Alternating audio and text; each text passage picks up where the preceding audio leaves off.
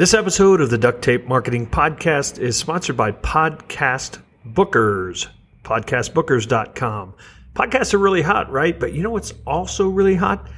Appearing as a guest on one of the many, many podcasts out there. Think about it.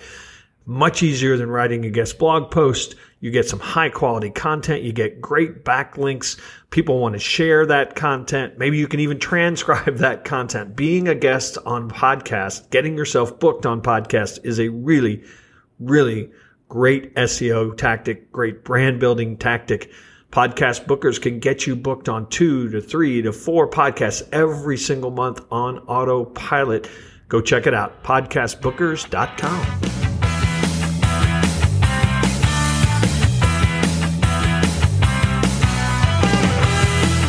Hello and welcome to another episode of the Duct Tape Marketing Podcast. This is John Jantsch, and my guest today is Matt Watson. He's the founder and CEO of Stackify. He has been a developer hacker for over 15 years, and he sold his first startup, Vin Solutions, for $150 million. We're going to ask him exactly how he did that. He started Stackify to solve the biggest challenge he had as the CTO of Vin Solutions. So, Matt, thanks for joining me. Yeah, absolutely. Glad to be here. So it's always great to encapsulate somebody's entrepreneurial journey in one paragraph, but tell me a little bit about your story, your entrepreneurial journey, kind of how you got started with your first business, Vin Solutions. Yeah, I mean, it sounds really good in a paragraph, but we all know it was a lot of pain and suffering for several years, right? Yep. So So when I first started Vin Solutions, let's see, at that time I was about 22 years old. I didn't know the first thing about business. I was always very entrepreneurial. I grew up working in flea markets, and my family was kind of entrepreneurial, not in the tech side of things or anything, but, in different ways. And was always working side projects and jobs for people as a developer, and was doing some side work for a car dealership, and another gentleman came by that car dealership just asking, hey, do you know any software developers that could help me with this project? And that car dealership basically made the connection, and I was the technical co-founder that somebody else was looking for. I was kind of that hired gun in some senses. Does that make sense? Yeah, absolutely. So it wasn't really my idea. It was somebody else's idea. And then, I sat down with this guy in Applebee's and said, he explained to me at the time he was basically trying to take photos of cars and upload them to the internet. And this was, you got to remember this was 2003. The iPhone didn't even come out until 2006. People didn't have digital cameras back then. They were very much a luxury item. Yeah. It was a different day and age. Yeah, they were pretty crappy too. I had one, and the photos on it were terrible. Absolutely. They've come light years from there, that's for sure. Yeah. So basically it started as a simple idea of how do we take photos of cars and the pricing and descriptions of the cars and put it all in one place, but then syndicate it. You can imagine the dealers, they advertise on AutoTrader and Cars.com and their website and all these different places, and sending that data all those different places and updating it every day would be a lot of labor to do manually. So we basically kind of automated that, and then the business grew over 8 years to do a bunch of different things that were related to sales and marketing for car dealerships. So, and where was the headquarters for Vin Solutions? It's based in the Kansas City area. Well, that's what I thought. I don't. We didn't talk about this ahead of time, but that's I'm standing in Kansas City, Missouri, recording this. Yeah. So that's what I thought. In fact, I actually spoke at a conference in Las Vegas for Digital Dealer, and sure you guys had a big presence there. Yeah, we would have been there. Yeah. So let's move to Stackify. I said in the intro, and it's funny how many founders of companies start companies because they can't find something or they can't get something solved. So they just, solve it by creating a company. Would you say it's fair to say that was the genesis of Stackify? Yeah, and I would say that's the biggest strength and weakness both of an entrepreneur is, we're problem solvers, and sometimes we try and solve too many problems and get ADD. But I'm a software developer at heart. I've been a developer for over 15 years. And, at Vin Solutions we're a very high growth company and had every problem you can imagine, from the performance of our applications, bugs in them, new features and scalability, and just the team, growing very rapidly, and just didn't have the tools we needed to troubleshoot application problems, basically. And started Stackify really to combine all those tools together, make them easy to use for developers, and make it affordable. And that's what we've done. It's been 6 years of that now, almost. Let me go back to your growth days at Vin Solutions. I know one of the things, and you guys grew, to fabulous heights, but, even that company goes from $1 million to $5 million. At what point did you feel like you kind of outgrew your ability, you and your partners, I guess in this case, ability to actually run that company? Well, so that's a good question. And, over that 8 years of time, actually some of the partners come and went. The guy I originally started the company with was no longer there. We had some new partners come in, and at the end of it, it was really myself and another gentleman named Mike, who was the CEO, and I was basically the CTO, and I was in charge of the product. And, he was really good at sales and leadership and kind of ran the company from that perspective, and I took care of the product and making it work. And, luckily, I was able to grow into it and figure it out.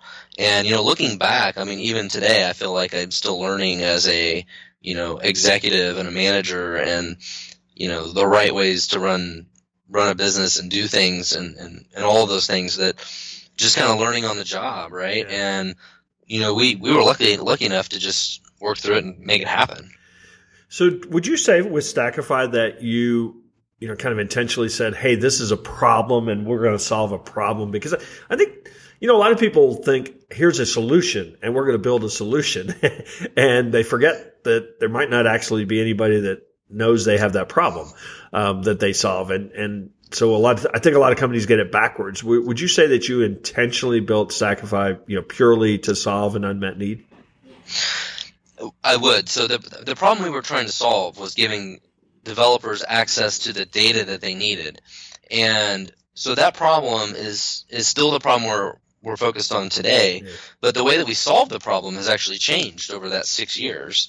The initial solution that we built didn't end up working very well, and we, did a little bit of a pivot around that and, accomplished the same goal, but ended up doing it in a different way, basically. Now, what kind of, obviously if nobody's buying or if people are buying and saying it doesn't work, that kind of gives you the feedback you need. But do you have any ways that you intentionally stay close enough to customers to understand that? Well, I think that's one of the things I've learned over time is, one of the things I need to do the most of is talking to our customers and understanding the problems they're really trying to solve, the pain points they have, what they think about our products. And to my own, growth as an executive and a founder, that's something I've had to learn over years, because my naturally over in the past as a developer, I'd rather just hide in a closet somewhere and write code, right? But as a founder of a company and a CEO of a company, that's not what I should be doing. Yeah, and that's actually, it sounds like you made that transition, but that's actually one of the hardest transitions for, and I think particularly technical folks, to make. I remember I was interviewing Guy Kawasaki for this show, and he said that over all the entrepreneurs he's talked to over the years, the biggest challenge they have is managing people, because most of them don't really want to do that. Would you say that proved true for you, that idea of managing people was a hard skill to learn? It is a hard skill to learn, and I love our employees dearly, but managing employees is hard. It's definitely it's the hardest part. So, talk a little bit about how you attract clients today, and whether or not that's kind of evolved. Yeah, so that's actually was our hardest problem, and if I have any feedback for any other founder, is always you got to understand who your customer is, how you find those people, validating that, how you're going to find all of them and tell them that you exist, right? It's your go-to-market strategy. And that is not the part that I figured out 6 years ago when I started. It took us 3 years to figure that out. And, we kind of did a lot of soul searching around, how do we built this product, but nobody knows it exists. How do we get it out to market? And we read a book, and I don't remember what it was called, but it was about traction channels, and there were like 18 different traction channels. Do you know what book I'm talking about? I think it's actually called Traction. Yeah. And so, for example, it had things in there about like writing a book or speaking at events or going to trade shows or blogging and content marketing and paid advertising, all these different types of traction channels. Mm-hmm. And so one of them that was in that book was called Engineering as Marketing. Right. And which makes sense to us. Our customers are engineers. And so basically the point of that was to build a tool that our customers could use, that they would be searching for this tool, or they'd get a lot of value out of this tool, but then that would help them learn more about us and buy our products. And a good example of this is somebody like HubSpot, who has different website grader tools and stuff like that, that people may go to their website and use, and that kind of attracts you to HubSpot, and you don't even know it. Yep. So that worked well for us. We built a product 2 years ago that has been very successful for us. We've had over 20,000 people download that free tool that we built. And the key metric there is if somebody has used that free tool, their conversion rate on our paid product is 3 times higher than those who have not. Yeah. So it was a huge piece of the puzzle for us. And so that part of it was great, but we still have the issue of how do we get people to know that our free tool exists. And it has grown organically very well. It has kind of a viral effect at this point. Yeah. But the other thing we really did a year ago was kind of double down on our content marketing. So one of the biggest challenges we have is our customers are software developers. Software developers don't have telephones. They don't want to talk on the phone. They are the first people to complain about any sort of spam and email spam. Yeah. They use ad blockers. They're very finicky about all those sorts of things, right? Yeah. So how do you reach them? And for us, there's one thing that is always true. When they have a problem, the first thing they do is they go to Google and they search for it. Yeah. So our whole focus over the last year has been really on content marketing. And when we started this year, we were doing about 40,000 visitors a month to our website, and probably 10,000 of those are from one blog post that we did 3 years ago that got a lot of traffic. Sure. Yeah. But today that we do over 500,000 visitors a month to our website in the course of a year. So we've grown that more than 10x this year. That's awesome. So let's talk about getting a business ready to sell. So you sold a business, and I'm not sure what the goal is, if that's the goal for Stackify, but did you get that business ready to sell intentionally, or did it just kind of happen?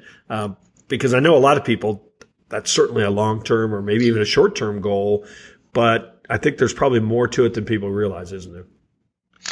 Well, so our original goal was to raise capital. So we started that company in 2003, and we sold it in 2011, so you can kind of frame up the timing. Yep. In 2008 and 2009, we were really starting to grow. We were really kind of hitting our stride. But that's when the economy went south, right? That's also when GM and Chrysler went bankrupt, and Ford closed a bunch of stores. So we were in the wrong industry in a terrible market. Sure. And so we couldn't raise any capital. So we fast forward a couple of years, in 2011, before we sold the business, we had a business that was making $30 million a year in revenue, but we had never raised any capital. It had been bootstrapped the whole way. And so we were still wanting to raise some capital, partly to infuse some more cash in the business because we knew the business was going to continue to grow at a very fast pace. And our problem was we'd hire a support person today, but they wouldn't be useful for 3 months or 6 months from now. But we couldn't afford to hire a salesperson 6 months ago, right? Like we could never get ahead of the expenses. So we were really trying to raise some capital and take some of the chips off the table. Some of the key shareholders could take a little money off the table. But ultimately we ended up selling it for about twice what we thought it was worth. And it became hard to say no. Yeah. Were there, I guess the one question I had is, were there things that you did intentionally that made the business attractive, or made it easier to have a transaction, or had you really run your business that way? And partly what I'm getting at is a lot of people want to sell their business, but it's actually very difficult for somebody to even evaluate it. Yeah. So we we worked with a firm that was out in San Francisco that represented us, and so they kind of ran a big process for us when we were trying to raise capital to do that round. So we were kind of very prepared, and we had the craziest forecasting spreadsheets I've ever seen in my life, with like pivot tables within pivot tables, and then another headache, and then another pivot table, however they do that. And so I'd say we were really prepared, had all that stuff together, and we had a great story, we had great growth, and again, it just ended up being worth twice what we thought it was worth. Yeah, that's awesome. So, did you learn some things then after getting out of that? I'm sure you're like, okay, I'm going to start another business, but this time it's going to be different. And maybe you didn't say that, but do you feel like there's some things that you learned in your first go around that you've been able to bring into Stackify maybe earlier? Well, I always say I learned mostly how not to do things, right? Well, that's a few of those off the list, yeah. Yeah, and this was definitely been different as being the CEO of a company and being the founder. Like, I was the sole founder. I decided I was going to do this on my own, and so that was a little bit of a leap of faith as well. Yeah. And I would say things are just so different from one business to another. Or the type of product, or our go-to-market strategy, how we sell it, everything is radically different. Yeah. And I think what bring forward more than anything is just understanding that it's a journey, and things are going to change and move, and no matter what you plan, it almost doesn't matter what you plan, because the plans always change.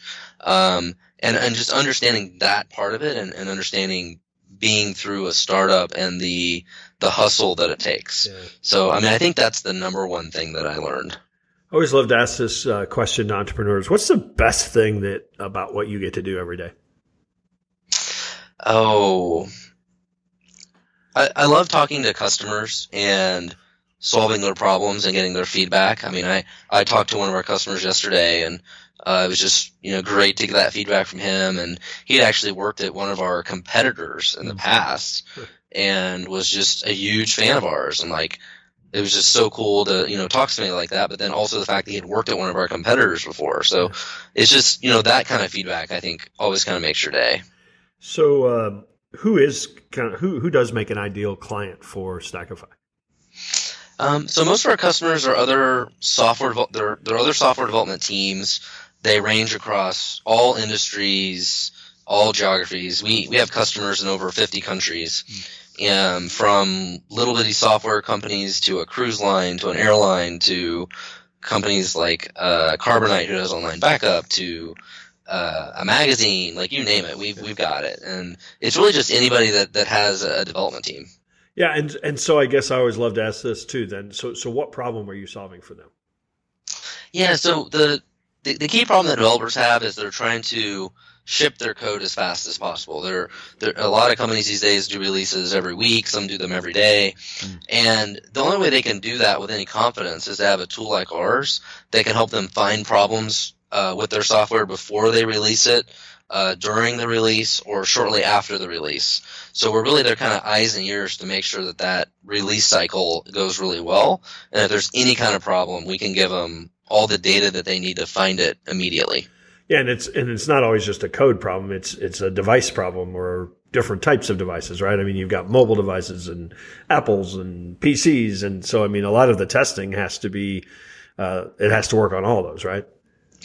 Yeah, and everything a lot of things these days all run in the cloud, and even though they run in the cloud, that provides a ton of benefits. Things like Microsoft Azure and AWS have problems too. Yeah. So it's always a bumpy thing, and there's always problems. It's just the nature of technology. Yeah. So, Matt, if people want to find out more about you and Stackify, where would you send them? At Stackify.com, which is Stackify.com.